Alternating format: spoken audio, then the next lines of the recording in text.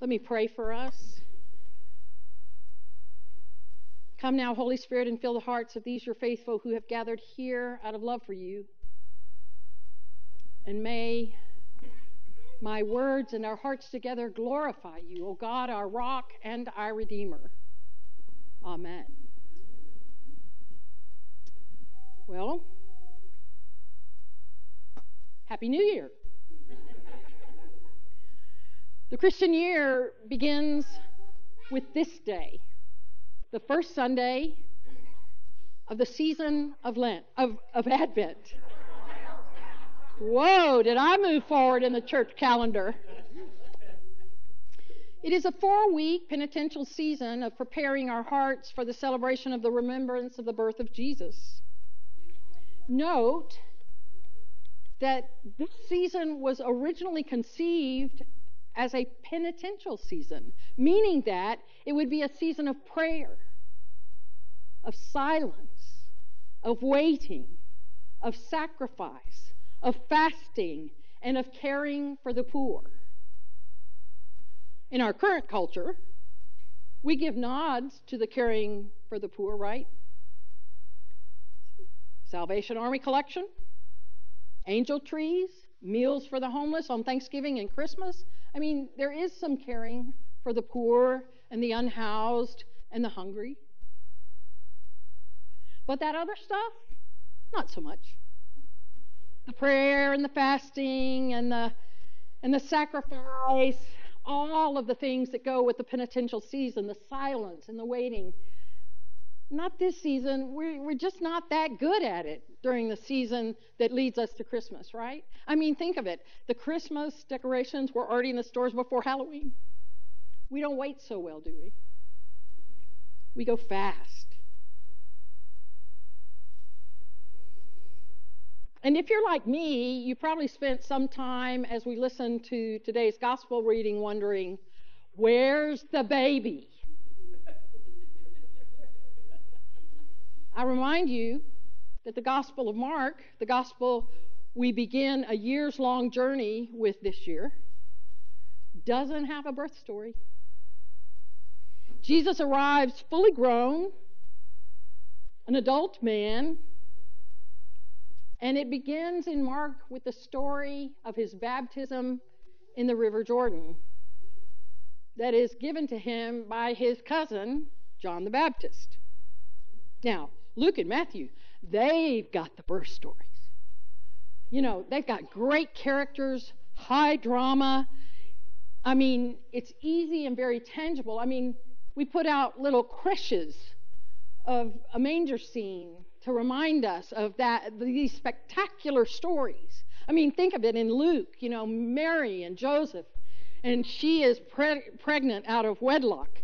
And oh my gosh, what are they going to do? And so they go forward with their betrothal and marriage, and she has to ride a donkey all the way to Bethlehem, pregnant. And then, you know, they get there and there's no place for them, so they move into a barn, and then there are angels on the hillside and shepherds come, and the baby. Great drama. And in Matthew, the dreams, Joseph has dreams like his forefather, Joseph of the amazing Technicolor Dreamcoat. And then, once again, the wedding's on, and then it's off, and then it's back on. And in the midst of all of that, a star appears, and 3 or 4 or 5 or 10 or 15, we don't even know the number. We guess because of the gifts it was 3, but there might have been 10 or 12 of them. Magi arrive from far away. Listen, the drama in these stories is so very great. Here, Stephen, thank you. So very great. But Mark, no birth story at all. We may find ourselves asking, well, what's up with Mark? Why all the talk of endings? And that no one, not even Jesus, knows the hour when the time will come. and instructions to keep awake. Now, I want to tell you something about this reading.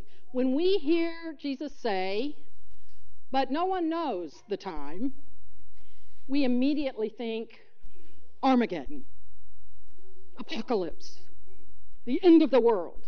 Well, I don't know if you noticed in this reading, there was no real talk of that. There was talk of paying attention and staying awake and being ready for whenever the householder comes.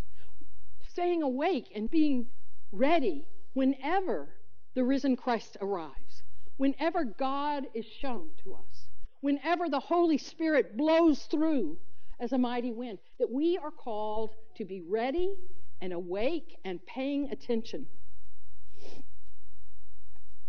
What we know about the Gospel of Mark is that it's believed by many biblical scholars to be the very first of the Gospels to circulate among Jesus' followers.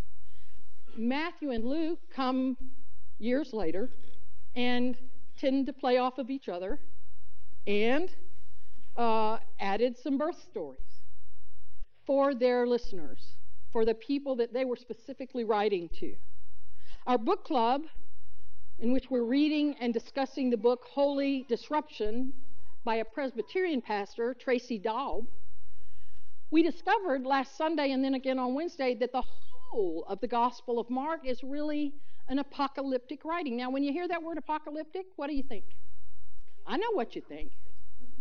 I know all the words. We hear annihilation, cataclysm, catastrophe, devastation, but that's really not what the word means.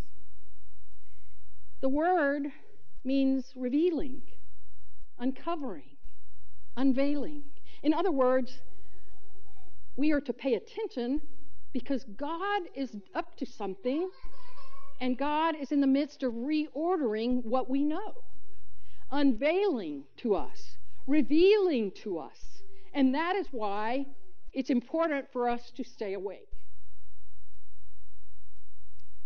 What we hear in today's reading is from chapter 13 of the Gospel of Mark. It is called the little apocalypse because it's not as big as some of the prophets and their apocalyptic pronouncements. I mean, clearly Mark is drawing on the writings of Isaiah and Ezekiel and Daniel, where there's big apocalyptic writings. But you see, to really hear what Mark is saying, we first have to enter the shadows of those places where all hope seems lost. I don't know about you.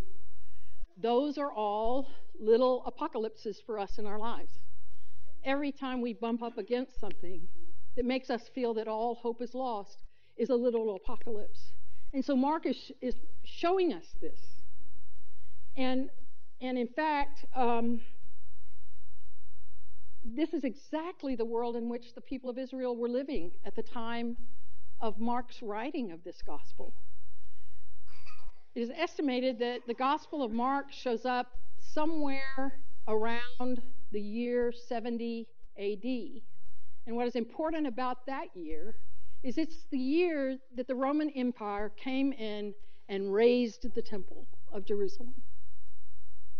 I mean, the people were already under oppression by the Roman Empire. They were already starving, many of them dying young, many of them being crucified along roads in Galilee and other places of the country. They were living a very oppressed existence. They were living in an apocalypse.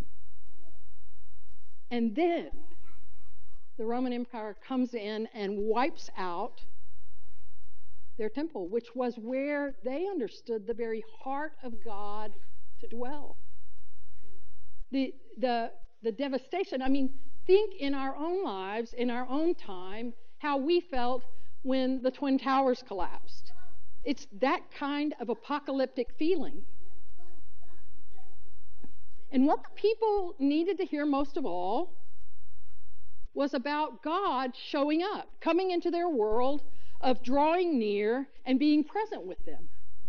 That's what they needed. They needed to know that God would show up. And that is exactly what the Gospel of Mark offers in the person of Jesus, his life, death, and resurrection. So maybe now it's time for me to ask you, how is the most wonderful time of the year going for you? Some of us will say, oh, pretty good. Others might say, not so sure. Some of us will say it remains to be seen. In our world, in our country today, people are suffering as did the people of Israel. Suffering, anxious, exhausted, grieving all over the world. Daub reminds us that in times like these, we want a big God. And we want our big God to come down now and show up and change things. That's where we go, right? Well, we ought to. We're in good company. The prophet Isaiah said as much. Oh, that you would tear open the heavens and come down. We just sang about that. Open up the heavens and come down. It is a huge plea for people who are struggling. And it's exactly what we want to have happen. We want God to come in and fix it like a superhero, right? And what we forget is that we're part of that changing. We have to be part of that transformation. We have to be people who are willing to step into the shadows and help God's realm to begin to spark and to come alive. You know, we want to call God down, and it's what we want to do. Our problem is, would we notice if God did show up? We're so consumed and such consumers. Would we even notice? St. Bernard of Clairvaux, the great medieval theologian of love, once insisted that there were 3 Advents. The first Advent we will celebrate in our world on December 24th and 25th. We will remember and celebrate the birth of Jesus. That's considered the first arrival, right? The third arrival is the one that we anticipate when God will transform all of creation into God's realm. And that's the one that Jesus talks about of us not being able to pin that down at any time. So whenever you hear some evangelist telling you that the world's going to end at a certain time, you can bet that they're wrong. Because Jesus says, no one knows, not even me, right? But it's the second Advent, because you see, there's this first Advent that gives us hope because a child was born. In fact, God did tear open the heavens and come down. And the third Advent happens when God becomes manifest in all of creation. It's this second Advent that we need to pay attention to because we're in it. The second Advent is the continual coming of Jesus, the continual coming of the Holy Spirit, the continual coming of God in our midst. And that is what Jesus is saying. Be awake, pay attention. The remembrance of the first Advent gives us hope because a child is born. And the second and the third Advent gives us hope because God's realm will come. And in the second Advent, we get to be in this present moment, set between these 2 terms that offer us hope in the midst of our trials when we awaken to God's presence with us. And the way we awaken to that hope is by practicing wonder. And this is how it works. In Advent, we are invited to wait on and expect the unexpected. We are invited to wait upon and look for and be awakened to and expect the unexpected to happen. And that's not always easy. It's sometimes very, very challenging. You know, this is how it works. No one expected a baby born in a barn to poor parents and then crucified as a common criminal to be the chosen one. But this is how God reshaped humanity. You see, we can awaken to this hope that God's confrontation with the world's evil was carried out by a messianic figure who made himself vulnerable and died a martyr's death. We can awaken to the hope that Jesus didn't come to destroy the world, but to transform the world through relationships with each other and with God and with all of creation. In Jesus, we discover the fact that God did tear open the heavens and has come to us and is with us even now. And if we are going to practice wonder, we have to begin where Jesus began, born into a world filled with shadows. To really hear what Mark is saying, we first need to enter the shadows and face the difficult truths of our lives and our world. Nobody likes that. Nobody wants to go there. But as long as we push that away and we don't enter into the realities of our lives and our world, we will never be able to encounter the wonder. It is then, if we do that, that we can remember that a key message of Advent and Christmas is that such shadows are precisely the place where Jesus goes. And the church is called to go as well. And once we have entered those shadows, both intellectually and emotionally, from there we can proclaim the good news and do the work that is ours to do in the world. Reminding you that we are not called to do everything. We are called to wonder, to imagine, to dream, to stand in awe of the revelation of God in our midst, and then do the thing that you and I are called to do. The work that is ours to do. And from there, we can experience the hope that rings out when all hope is lost. Remember, the essence of apocalypse is that God is being revealed, is that God is reordering the world right in front of us, that God is here. And so all of us can awaken and be watchful to the unexpected signs of hope and wonder all around us. The great teacher Richard Rohr, who is, by the way, I believe, a mystic of our faith, says that the roots of ultimate insight are found on the level of wonder and radical amazement, in the depth of awe, in our sensitivity to the mystery. We have to make space for that. We have to practice that. And we have to awaken to hope. The practicing of wonder, the awakening to hope, is transformative. It will change your life.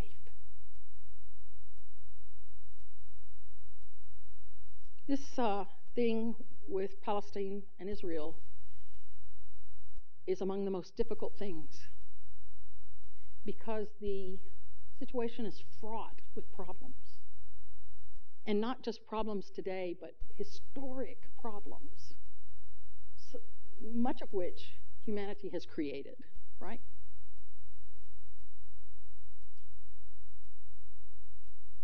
But who could have expected? Hi. Who would have expected that?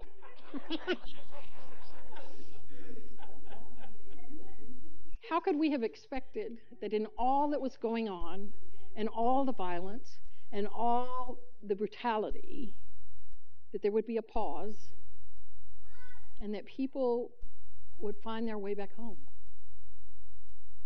People incarcerated in Israel, Palestinians, and hostages. that they would be able to. And now I know the fighting started again, but could you have thought that that was going to happen? I couldn't have thought that there would be a break, that the oppression of this situation would lift, right? So why not expect it again? Why not look for it again? Why not pray for it again? Why not expect that God is going to move in ways we could never expect?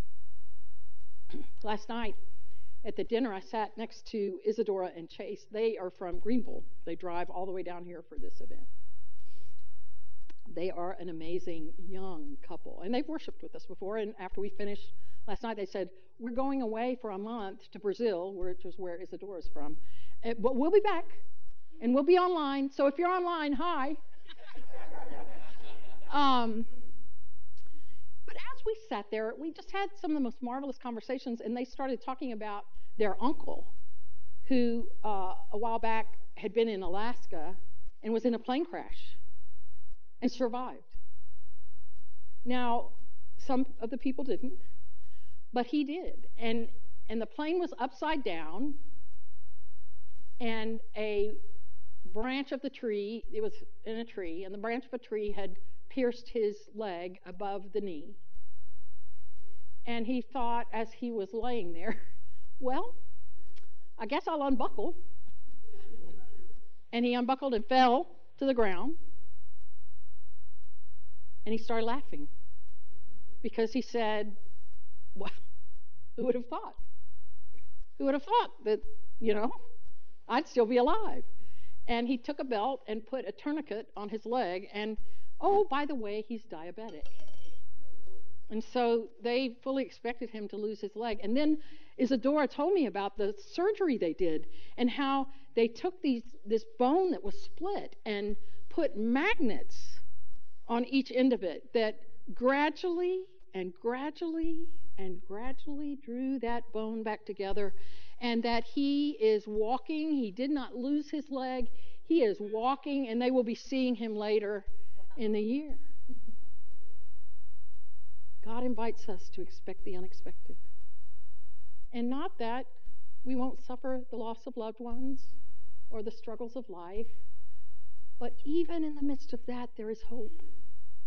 God invites us to this and invites us to do the work in the world that is ours to do. So keep awake. Pay attention. It will transform you. Amen.